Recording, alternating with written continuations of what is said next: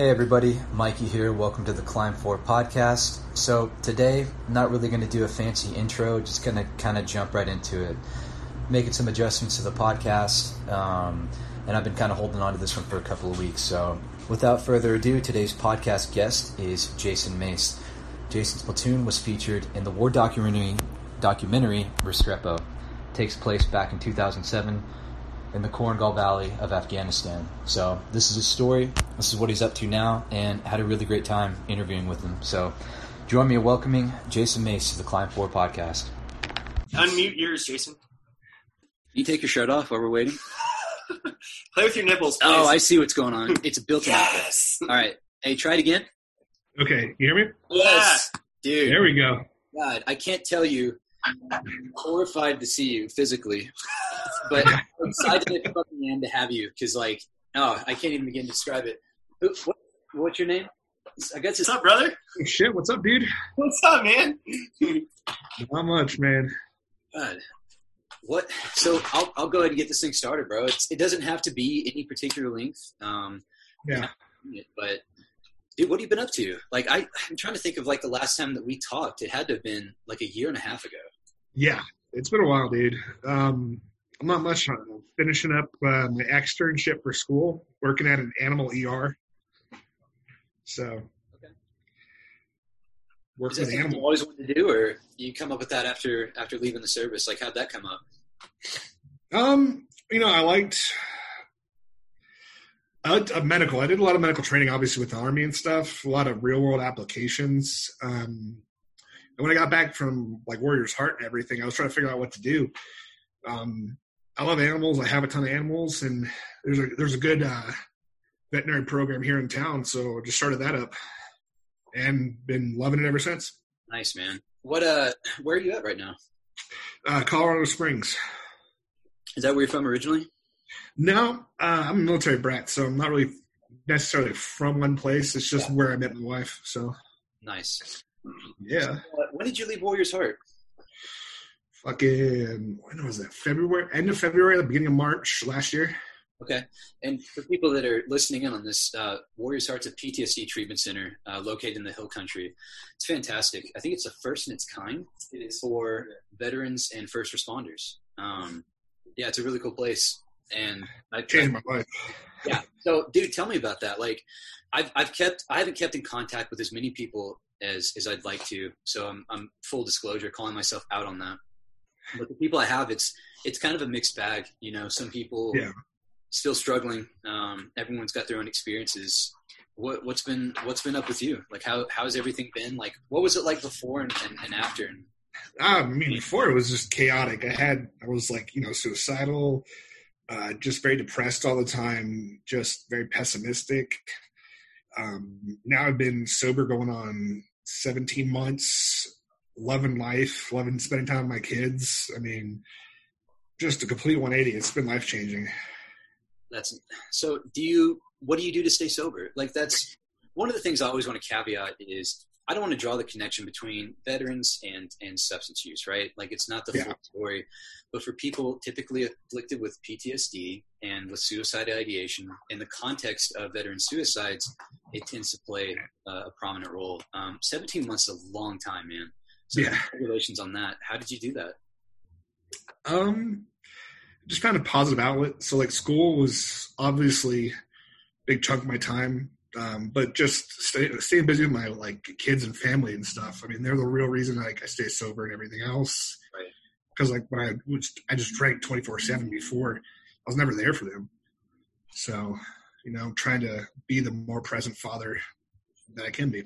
Yeah, and that's huge. Because you don't have to do that. Yeah.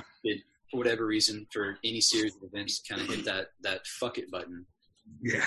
Check out. It happens.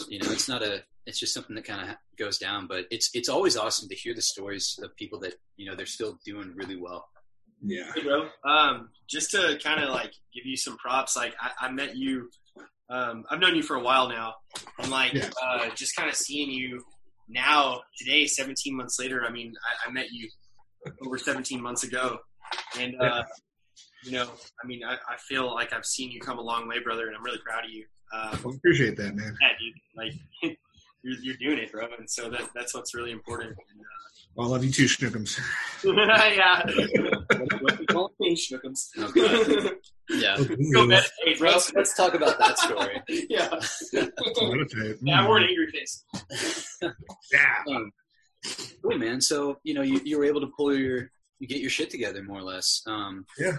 When did the problem start? Like, when did the drinking start, and what do you attribute that to? I mean, like, I started drinking, honestly, at a really early age. I started drinking, like, kind of regularly at, like, 11. I was living in Japan at the time, so, I mean, me and my friends would just go off base and just buy alcohol and find somewhere to drink off base. I got arrested for my first time for underage drinking at 13. Had alcohol poisoning then, and just drank on and off my whole life. It was kind of my go-to. Mm-hmm. Military definitely didn't help. A lot of drinking in the military. And after Afghanistan, it just kind of became like my only coping mechanism. It was just whenever I had a bad day, a rough day, I was tired, just drink. Yeah. It's an easy release, and especially in a context where it's like there isn't much room for release. Yeah. And that's a lot of what we see of people coming back from these conflicts. There will be an intro that I'll record later, but for anyone that maybe skipped through that because they don't want to hear my voice any longer than they absolutely have to, Jason was in the documentary Restrepo with the platoon that was in the Korengal Valley, clearly the deadliest post in the U.S. military. And this took place, I believe it was 2007. I don't want to tell your story for you, but it was 2007, 2008. Yeah. Okay. Would you 15 months? Yeah, 15 months. Yeah. I don't know how you guys do it, man. Like we were 6 months when I was in the teams, and dude, like for 15 months, especially in a place like that. Whereas if anyone hasn't seen the documentary, you can buy it on, I think, Apple and whatever. It's out there. Absolutely. Yeah. Anything you can see on that.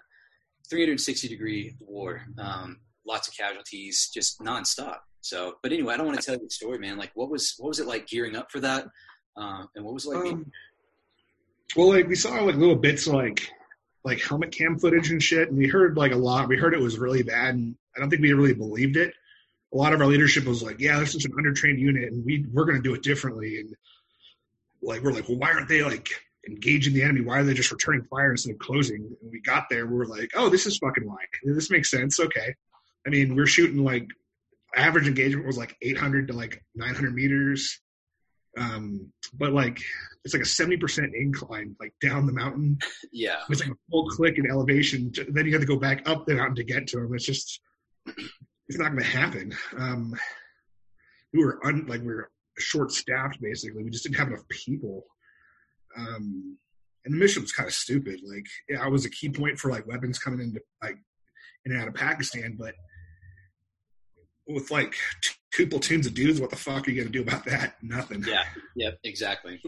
And for anyone who hasn't looked into it, I mean, the Korengal Valley, just by one picture, it's equally beautiful and menacing. It's just like you said. It's like anyone that's ever done any hiking and has experienced the terror of going up these altitudes with any sort of weight on them or no weight at all. It's just a daunting task. You guys were doing this. I mean, what was the temperature like? Like, how much gear did you have on you? Like, what was that situation? I mean, the temperature wasn't bad. I mean, it was high elevation, so we didn't get like temperatures over 100 degrees. I mean, in the winter we get snow, so we did some patrols in like snowshoes and shit. Gear kind of depended. Like we all carried like way too much shit early on because we're just regular Army fucks. We were like, okay, we're gonna carry all the shit we were issued. And about month 2, we were all like, fuck this. We started ordering all our own gear and carrying more or less essentials. So. For like short like missions, we usually just carried ammunition, extra batteries, not much. We do some extended patrols where we'd carry like every dude would carry a law. We'd have like an AT-4 or a small D with us. Carry extra ammo for the saws and the 240s, but heavy machine guns. Yeah, I think most like on average my kit weighed probably 75 pounds. All said and done. Yeah, sounds about right. Yeah, it's the ounces equal pounds concept is one painfully learned and very expensive to get away from. But equally hard to do so. And then, of course, leadership's like, oh, you're wearing cries, and we issued the the Patagonians are going to rip the second you put Yeah. them. Like, what's Absolutely. Yeah, but it feels better. So, like, was that your first deployment? My first real deployment, yeah. Okay. What I was supposed to go to Iraq earlier in my career, and I was a casualty replacement. We got all the way to the border of Iraq and Kuwait, did all our training and everything, and they were like, "Who the fuck are you?" Turns out we weren't supposed to deploy. Oh my gosh. Sent us back to Kuwait. We just hung out in Kuwait for 3 months chilling. Oh, nice. Fun place. Yeah. What man, I'm trying to wrap my mind around this 15-month concept. For people that have been in the Army, I know it's kind of standard. Like, you guys do really long, you're occupying forces. Yeah. You're going to be gearing up to be there for a while. What was it like being there? Like, what was it like when you first get there? And then how does that transition kind of play out, like, over time? Because I don't know what you guys are doing on a given day there. It could change, but key leader engagements, patrols, I guess presence patrols. Yeah. And a Presence lot patrol. of gunfights. Yeah. Over Like- 700. So they know we're still there, as if they didn't know that already. Yeah, exactly. But and sometimes, like, you're just kind of sitting there just waiting to get shot at. I mean, is that an accurate portrayal? Oh, absolutely. I mean, we used to get like different icons chatter and stuff that they were seeing us, and our commander would literally order us out to go draw fire so we could figure out where they're firing from, so we could drop like artillery and shit on them. So, like, I mean, half the time we were just literally like bait. Yep. So, Actually, what's up? yeah, I think that probably plays a huge reason into why we have to make firefights too. So, But yeah, go ahead. I didn't mean to cut you off. no, it has a half a thought. Yeah. So it's titled after, obviously, Doc Restrepo. It's one of the guys who lost his life.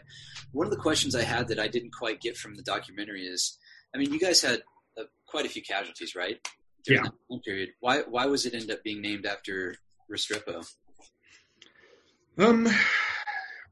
He was, I don't know, docs are always hard. Like, we lost a couple different docs out there for our company. But, you know, they take care of the platoons. They're the ones who make sure everything's going good with you. And whenever you're not feeling good, you go to a little, you know, Daddy Doc. And so everyone's kind of like, I don't know, everyone's really close with your docs because you have to be. And he was just a super, super nice, super chill dude. And it just hit us hard. Yeah, it's unfortunate, man. You know, with any loss, but especially, I've made this a point to state in the past. You know, there's people I've known that have passed, but nobody I was ever really close to. You know, I'd see him in the hallway one day, and you know, and a few months later, I'm at the memorial, and it would hit me when I saw the families. Yeah. You know, the losing your life overseas kind of thing is part of the job. Highly unfortunate, horrible incident. And then the effect that it has, you know, on the people that know them. What effect did that have on you? Like, that was pretty early on in the shooting of the deployment, wasn't it? Yeah. No, we took our first KIA, our first day taking over the AO. Wow. It was our first patrol, like minutes, like the patrol stepped off like minutes after we officially took over the AO. And like we sent out a squad with like a single gun team. So like really like maybe 10, 15 people tops. And they walked into like 3 different fucking enemy nests, just pinned down. They had PKM, RPK, SPIG 9s going left and right. Just, it was stupid. Yeah. Our brigade sergeant major's son got shot in the head with an AP round. Wow. And his dad had just been there on the base like half an hour prior. Wow. Yeah. So that was rough. But then we lost Restrepo like a month and a half later. So, I mean, we took a bunch of like other casualties in between. Luckily, guys didn't die, but I mean, it was before we built Restrepo. It was just, we're in a fishbowl. It's going to happen. Yeah. And you guys ended up building Restrepo, the OP site, over one of their previous strongholds. Is that the way? Yeah. It went? Yeah. It was like this big ridge line, and there was villages behind it, and they had complete like freedom of movement behind this ridge line because we had no eyes on it. And so they just walk up, carry whatever the fuck they wanted, like a bunch of heavy weapons, like a Dushka or two, whatever, and they could just put it straight down at us and just fire all day. Right. Yeah. So people that, you know, they grow up there, they know the terrain. You know, it's been a country and a population at war for just forever. It's just historically entrenched in it. So being on their turf, we think we definitely have a technological advantage, but there's just more to the story than that, It's just having that tactical knowledge. Yeah, and the more they figure out about our technology, they always find ways around it. I mean, we'd have like ISR going at night, and like they'd see like what looks like just a couple pairs of feet walking, and like we'd like light them up and go do BDA. We'd find out it was like 6 guys underneath like a couple sets of blankets walking around trying to move at night. Jeez. I mean, they're clever. Yeah, no, they are. We don't give them credit typically. No. People that have really engaged with them, and the guys that I've heard the after action reports, they have a respect for the enemy. They really do. They know what they're capable. Yeah, because if you don't respect and you're like, well, they're just going to throw rocks or whatever, cast them aside as idiots. You'll Japan in World War II. Absolutely. Yeah. There were monkeys and gorillas, and then what happened to Iwo Jima? Yeah, it's just not the best mindset to take into it, but one that definitely conducive for bringing a fight to the fucking enemy. Exactly. But you got to be smart about it. Sorry, I didn't mean to get too off base. No, you're good, dude. I got to ask, how many times have you been asked about Restrepo? Like, how many times have you given it? Lately, not much. Yeah. I mean, it was a big thing when the movies came out, when like the sequel came out and did all the press tours and the film festivals and stuff. Yeah, but it died down. Like I don't talk about it in my personal life, and like none of the people I work with know anything about it. Most of my friends, like I'm thinking of my friends at school, know anything about it because I just don't bring it up. So. Yeah. So for when I reached out to you previously, I wanted to make sure and ask that just straight up. It's like it's not the most important aspect, but I think it was Memorial Weekend, and the Memorial Weekends are always hard for me. Yeah. It's just a lot. It's a lot to take in, and to have even a vague understanding of what that means. And I was like, man, and you instantly came to mind because we had a very brief interaction, and one that was like, I always remembered you, and then we became friends on Facebook, and you post the funniest shit, by the way. Yeah, Jason, dude, it's like everybody's got the memes and like repost each meme. Jason finds like the most esoteric, but like the funniest shit. And it's like it kills me every single time. It's very clever. So thank you for that. Oh man, it's very South Park inspired. Yeah, if I got nothing else out of our interaction, just do stuff I decide not to post. Don't post is where it's at. But I remember hearing about that. I'm like, wow, like I'm always interested in people's stories. So I wanted to make sure and clear this up front. And I'm just grateful for you even taking the time to talk. Is it hard to talk about it? Like, is it hard now? Yeah, not anymore now. I mean, it was really hard at first. It was just a really weird experience. But, I mean, I've talked about it so much, done with film festivals, all that stuff. I've talked to crowds of like 2,000 people, and it definitely made it a lot easier. And I think it helped a lot with processing it, too. Just kind of being like forced to talk about it helps. Yeah, absolutely. I mean, it's one of the hardest things we have to become accustomed to is talking about all this stuff. And again, like I don't have an incident like that in my background. I could only imagine, what it's like to, sometimes relive this thing like over and over and over again. Yeah. There's positive effects shown for cognitive processing therapy, prolonged exposure therapy, but like the nature of the beast is reliving a lot of this stuff. Did you have any of those? Did you go to therapy for any of this stuff, medications? Like what was your experience with any of that coming off this deployment? We were getting medication while we were still down there. We had the best doc ever. This guy, like he was our brigade, like psych doc, and he insisted on being like balls deep in this shit. And he like his like frame of thought was, I can't relate to these dudes and I can't treat these dudes if I don't experience what the fuck they're going through.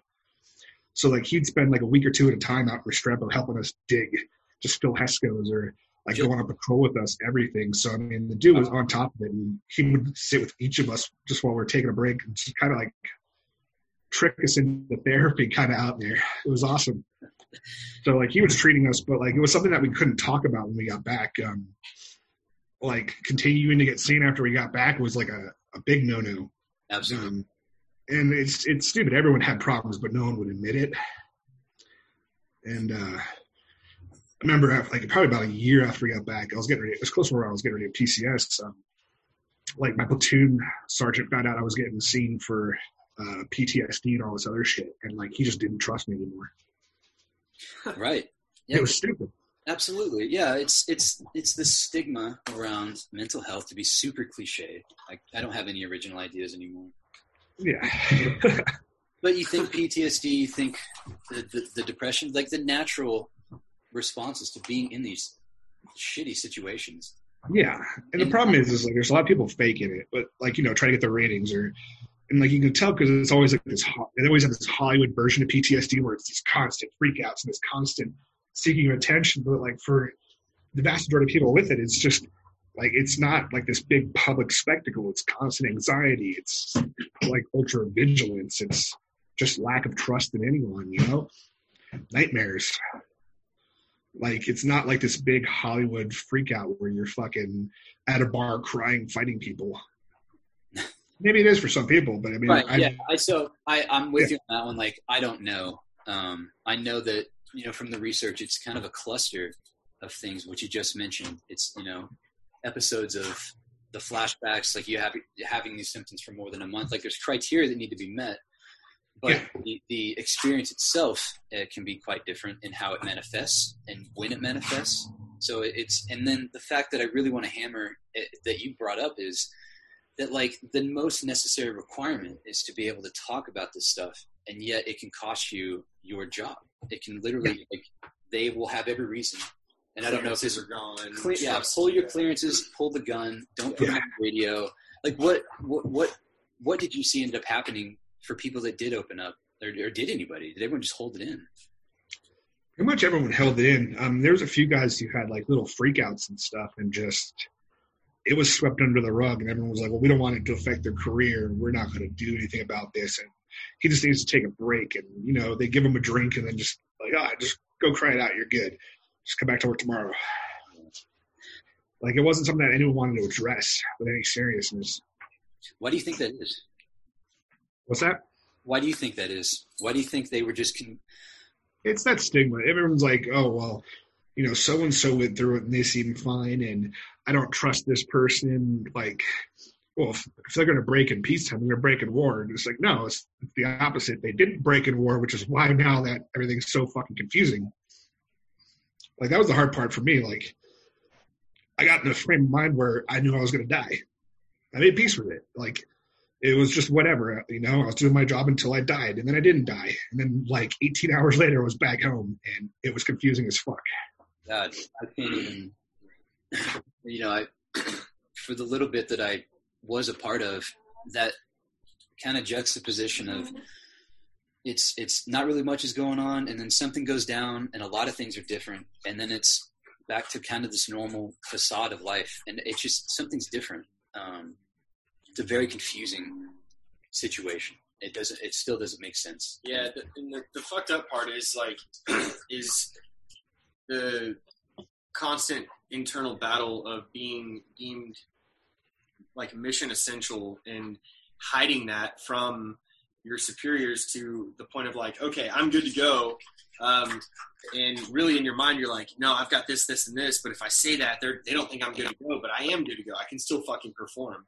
But if absolutely. Truth, like, you can't execute your job, and like that's bullshit, because realistically everyone's going through somewhat of the same shit, and if we could all just relinquish that like idea that we're these fucking superheroes and yeah, we could be all on the same level, and I don't know, it's just yeah, well, like the biggest implication is, again, bringing it back to the veteran suicide. The problem starts in the service, right? So that's where the healing, I think, should start. And I mean, the military is just not ready to take that on yet. And I don't know if they ever will, with enough suicides, with enough mild to moderate traumatic brain injuries, with enough science and data and people that are losing their lives coming out of it. Maybe they'll, I don't know what it's like now. I just hopefully, yeah. I hope that it's changed, because it's not leaving the spotlight anytime soon. Like, people are killing themselves in the parking lots of VAs. Yeah. It's just like that amount of it's a horrible way to go, but it's just that relief of the suffering. So you get back from this thing, and it's hush hush. Nobody talks about it, but everybody does something about it, and that's already established this kind of background of drinking from a young age. It was like that escape. now you have like a big reason to get away from everything. Yeah. What was that like? What was that shift like? Like, after I got back, like I drink more than ever, but a lot of it was isolation drinking. Like I didn't go off base and like go explore. I didn't go travel Europe or anything. I would have a shit ton of drinks in a short span of time at the on-base bar. Like after I got out of uniform, then I'd go home and go in my office and watch videos on YouTube and drink way more until I passed out. Did you see that as problematic at the time? No, and that's the problem. I mean, I was just like, no, this is my safe space. I'm just staying safe so I don't hurt myself. And like, I justified it. I think a lot of people do, you know. It's hard to self-diagnose. So you think you're doing the right thing, and you're convincing yourself you are doing the right thing when you're fucking absolutely not. Yeah, absolutely. I mean, especially with the isolation part alone, that's something I find myself doing, and like I have to fight against that. But in the moment, it's just like, look, I'm still alive. I'm not doing anything crazy today, and all I'm doing is kind of sitting here, just kind of dealing with stuff. So, when did you notice it did become a problem? Probably after I got out of the military. I think there was like one point where I didn't leave my house except for like going to pick my kids up from daycare and school, or like going to get groceries and shit for like months on end. How long were you in the Army? I was in the Army 8 years. Okay, so 8 years. How old were you when you were in the Korengal Valley? 22. 22. Okay. Man, that's young. Yeah. 22 years old. In that situation, 8 years later, getting out, and then you've got kids, you've got the wife, you've got this whole new life, like trying to get into. Like, what was that experience like? It was hard. Like, I tried school, but I hated the environment. I tried a lot of stuff. It's just like I didn't want to get out of the Army. I got a medical retirement due to my injuries and everything else. Got forced out, and that was hard for me because I was expected to go career, and so I didn't know what the fuck I wanted to be when I grew up. Aside from that. But then, you know, I went from this like high-speed, fast-paced fucking environment where, you know, I was treated like I knew what the fuck I was doing, and I was given the respect and freedom of authority to do what I needed to do to accomplish the mission, to daddy daycare and being surrounded by like 18-year-old kids at school. Right. It was just, I think, and I know like a lot of other veterans I've talked to have the same problem where it's just that dramatic shift in environment is just too hard to cope with. Yeah, it's a lot. Like, I didn't think it would be that bad when I got out, and you know, I had an abrupt exit as well.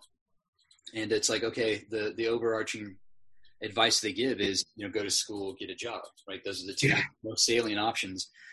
And it's like, okay, like there's quite a bit of opportunities, especially in what state you're in. You know, Texas has a lot of support for veterans, but it's like nothing really meets that purpose requirement, right? Like Justin and I were talking about this earlier, and it's huge to have this sense of like importance and that you're contributing to something. Having the service, like you're the go-to guy, or you're developing in your career, and you're putting identity. Yeah, absolutely. The identity crisis, if that's what you experience. So getting out of the Army, having had all these experiences and being around people that, you know, maybe never put themselves in these situations. Yeah, I can relate to how that feels. So, I mean, you had a lot going on. Like, what was your response to that? I mean, drinking more, isolating. Yeah, just drinking more. And like, I fell in kind of with that, like, disgruntled veteran crowd. You know, it's. I believe that. Hate. Yeah, it's just, I'm so special, and it's so welcoming because everyone there is like, no, you are special, and the world needs to know. And like, I was one of those guys who wore like fucking Ranger Up shirts and all that shit, and like, you don't understand what I went through, and it was hard, you know, because it's a community where you think people are like-minded, but the majority of people there haven't really seen shit, they haven't done shit. They probably weren't great soldiers, but it's not a supportive community that works on building you better. It's a community where everyone feels they're entitled to everything and shouldn't have to work for anything anymore. It's a bad mindset to fall into. So it's this new outlier group, right? Like, we're in the in group because of our experience. It's like, yeah, we volunteered to do that. Like, you know, I hope we weren't drafted. What's up? Yeah, nobody put we weren't drafted or anything. Yeah, we all enlisted during a time of war. I'm pretty sure. So yeah, but I'm with you, man. Like, and I've probably done it more than I'm willing to admit to. But get on their high horse and they're like, man, you just don't get it. And it's like being a veteran doesn't indemnify you against not being an asshole. Like, people can still be people, right? They can be assholes to you. People can be fucking retarded. They can be assholes. They can be all that. We're human. And, like, being a veteran doesn't make you an expert on shit. Yeah, I've had a buddy, and I won't mention his name. Like, there's no need for that. I'm not trying to, He's calling you out, Justin. Oh, what's up, brother? Yeah, hey, nice to meet you. But yeah, he brings up this. He had an incident at some lady, like, she didn't replace her grocery cart, and he's like, hey, you should probably replace your grocery cart. And she's like, well, I don't want to. And they get into this altercation. He's like, I'm sorry, I was a veteran. All right, I've got PTSD. So, and I get it. Like, but it becomes like that. It's like the dudes with the service dogs that are like, PTSD, back off. Like, fuck you, man. Like, everyone has some kind of PTSD. Like, it doesn't matter if you're a 17-year-old girl that's, going to Berkeley next year and driving a Mercedes and spills your fucking Starbucks and gets in a car wreck. That same level of trauma could hit. It affects the brain the same way. That it's all relative. Exactly. I mean, so everyone has a level of PTSD, but thanks to Hollywood, we've been made out to be these fucking monsters, and that's kind of bullshit. Because realistically, though, through our selfish antics, we're also some of the most selfless people on the planet, and I'll speak for all of us on that account. But everyone has PTSD to some magnitude. Something that traumatized you gives you stress. Fact. So. Yeah, I think the biggest takeaway is, like, if someone claims it, I'm all about just erring on the side of. Okay, there I am. Yay, I'm back. Oh, you can't. I just got your text. Jason, my shit crashed. 1 second. Ha ha. I don't see what's funny about that, Jason. I can't get my shit together. I did have a break from looking at your dog's dick, so that's good. Wow, Mr. Potty Mouth. Jeez. Yeah. Get your shit together, sir. Oh, Jesus God. We've been staring at this whole interview. Like, it's just pictures of your dog, like, with his cock and balls out. Yeah, you're welcome, dude. I usually charge extra for that. I mean, it's worth the extra $5 in my opinion. It's a good Saturday, bro. That's the veteran discount. You're welcome, by the way. That's why I got into veterinary medicine right there. Yeah. Like, how can I look at dogs' penises as often as possible without raising any alarms? What website are we on? Hey, can I be a dog? A veteran? Veterinarian? Oh, my God. Anyway, but the key takeaway before your thing crashes, like, if somebody's claiming PTSD, I'm willing to just err on the side of believing them. Right? No, absolutely. Like, believe and say, okay, cool. Like, are you getting help? What kind of help do you need? I'm not a fan of jump straight to disbelief and say you're full of shit because you didn't have this experience. Yeah. I hate that with anything. It's like the veterans are like, you don't have PTSD because you weren't in the military. I'm like, you are an asshole and you're making us all look terrible. Yeah. I wonder if that's just kind of part of the natural process of getting out because of the whole identity deal. I just think it's due to a limited mind frame. Like, guys in the military, like, their only experience with even like the idea of PTSD is other dudes they served with who saw some shit, and they're not around people who might be like rape victims or horrific car crashes or assault and burglary and all that stuff. There's a million other ways to get PTSD, and like their only exposure is combat, so they think that's the only way you can get it, which is not fucking true, obviously. Yeah, that's society's standpoint on it, right? Yeah, that's the T in PTSD is trauma. Originally shell shock back when people coming back from World War II, post stress, and then it started to gain ground. And that's when we started, and especially recently, they did a study. I forget exactly what the name of it was, but looking at the history of American wars from the Civil War to now, when we've had the highest incidence of veteran suicides. Theirs would dip significantly during the peacetime, and ours, for some reason, has raised significantly. So, I don't know. It's just an interesting fact. I'm curious what my thoughts on it are like, I think we romanticize the whole 22 veterans a day thing. Like, it's like this dark romantic view of it, of where it's like, oh, I'm struggling so much, it's the only way out, and if I do it, then I'll be remembered. Everyone will. I mean, we almost worship our dead. Like, interesting. It's just sad.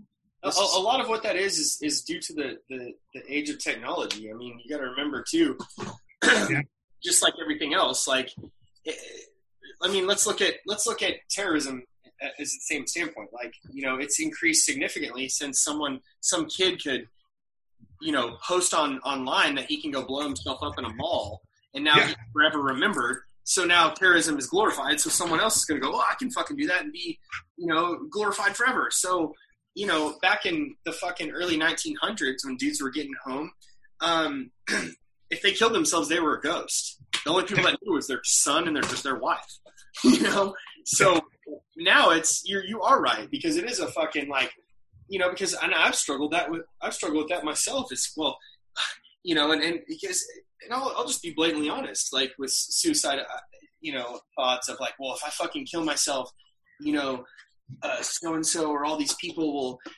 fucking feel bad for me. No, dude, get the fuck over it. Like, it's live your life, Yeah.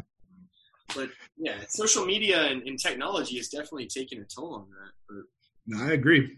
I mean, it's definitely a double-edged sword, because it's like, okay, and I'm glad you brought that up. I didn't really think of it like that, like the glorify the dead. But I'm kind of taking that in and reflecting on it. And it's like, what's up? No, you're good. Justin admitted to his ranting. Yeah, I have. How dare you? Fuck my life. Don't ever have an opinion. Jesus Christ. It clearly doesn't benefit anybody. You He just looks pretty with his long hair, that's all. Yeah, it's still long. It's good. That's awesome. Good. It's a bit matted from this area, but it's fine. But seriously, like looking at the it's like a double-edged sword. What do we do then? We don't give them any respect whatsoever. We kind of just push and that's the thing. You can't. It's a hard thing. It's tough. But people always implicate media and all sorts of things, and I think it all counts. But I think it's just a curious deal. I'll definitely post that in the after show notes so that people can look at the study, and I'm not just talking out my ass. But I think we've all been there. Like, was that something that came to mind to you? Came to your mind? So you're a friend of mine who was in Cornwall with me actually brought it up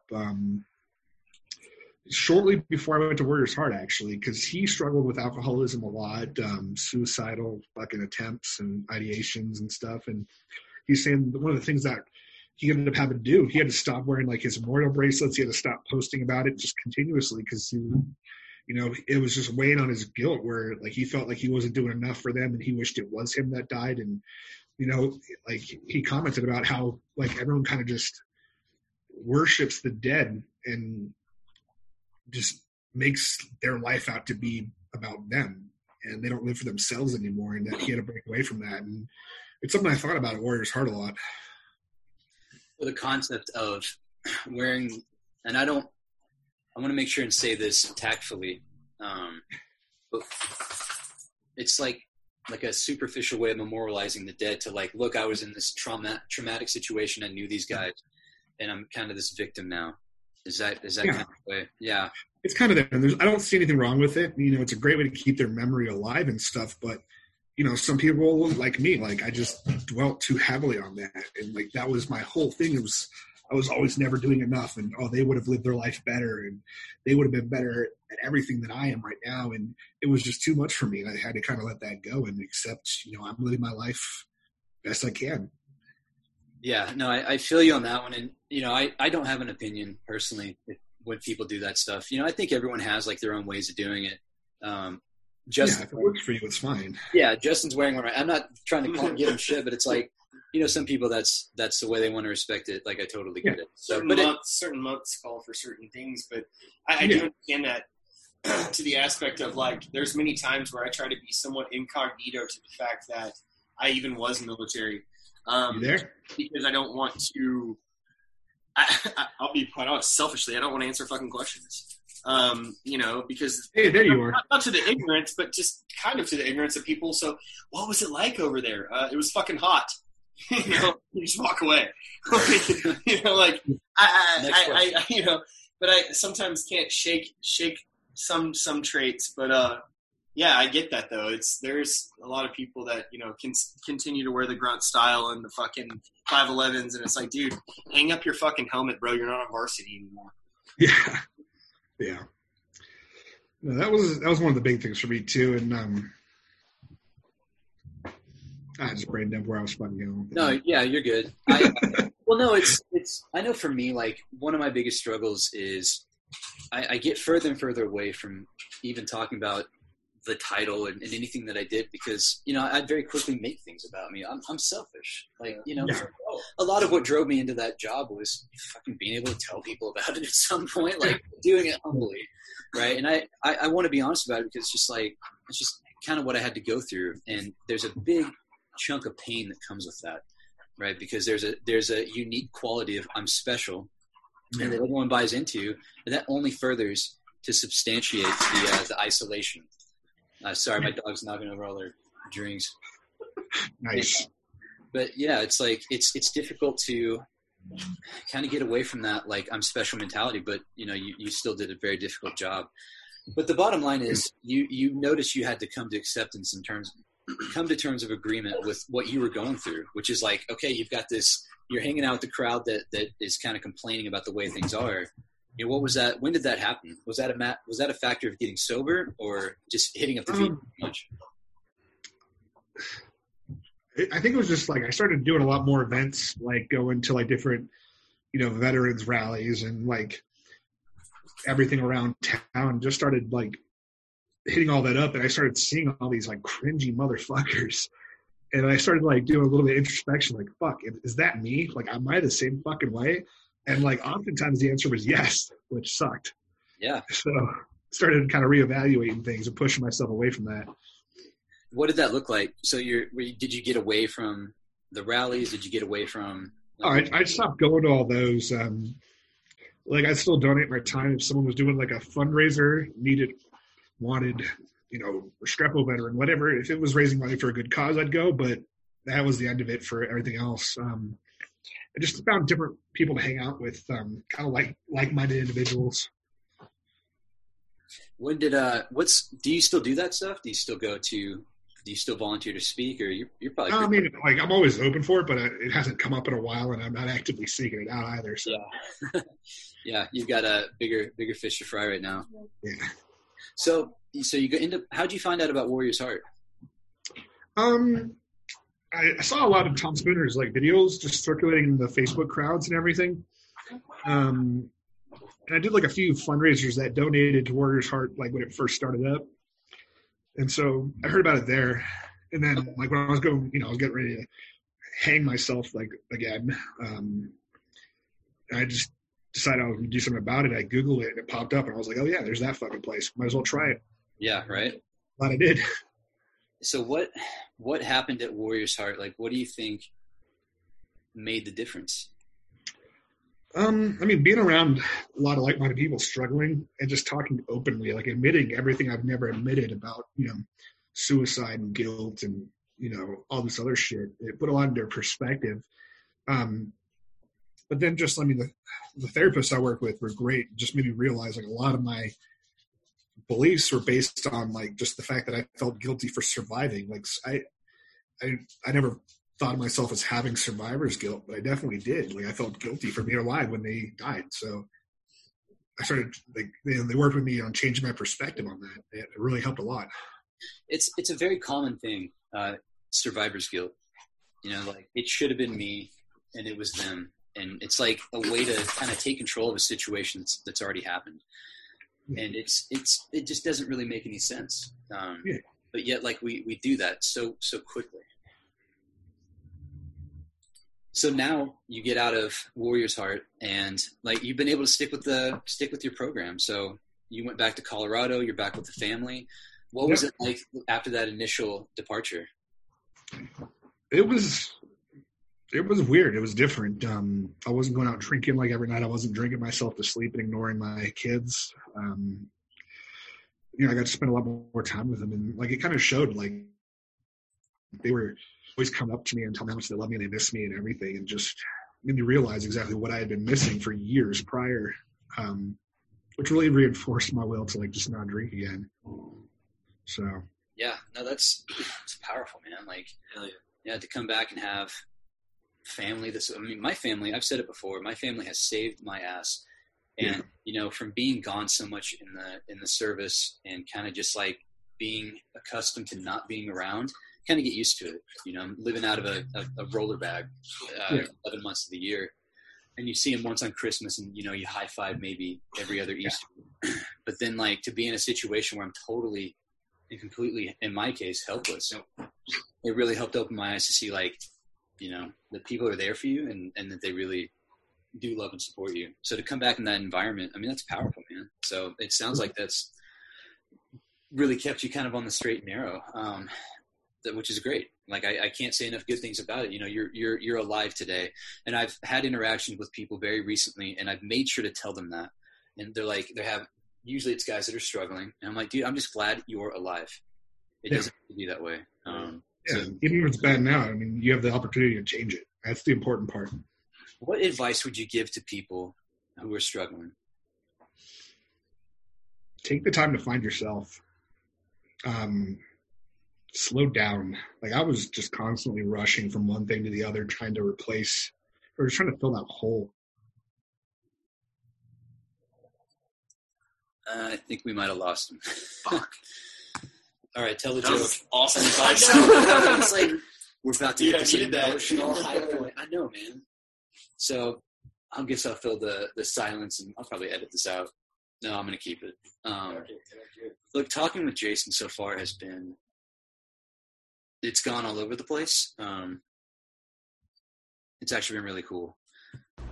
All right, everyone. So unfortunately, this is the part in the conversation where we were unable to reconnect with Jason, but it really was great speaking with him. Great having him on the podcast. Great having my buddy with me as well. So hope you enjoyed it, and that's all we got for you for today. Thank you for listening to today's podcast. Please read the show notes for any links or other amplifying information mentioned or used in the production of today's show. Climb 4 is a registered 501c3. To purchase merchandise, contribute donations, or to apply for hiking camping equipment, or to send us a message, please visit Climb 4 at www.climb-4.org. That's www.climb-4.org. And if you're a veteran and wish to be on the podcast, please send an email to info@climb-4.org.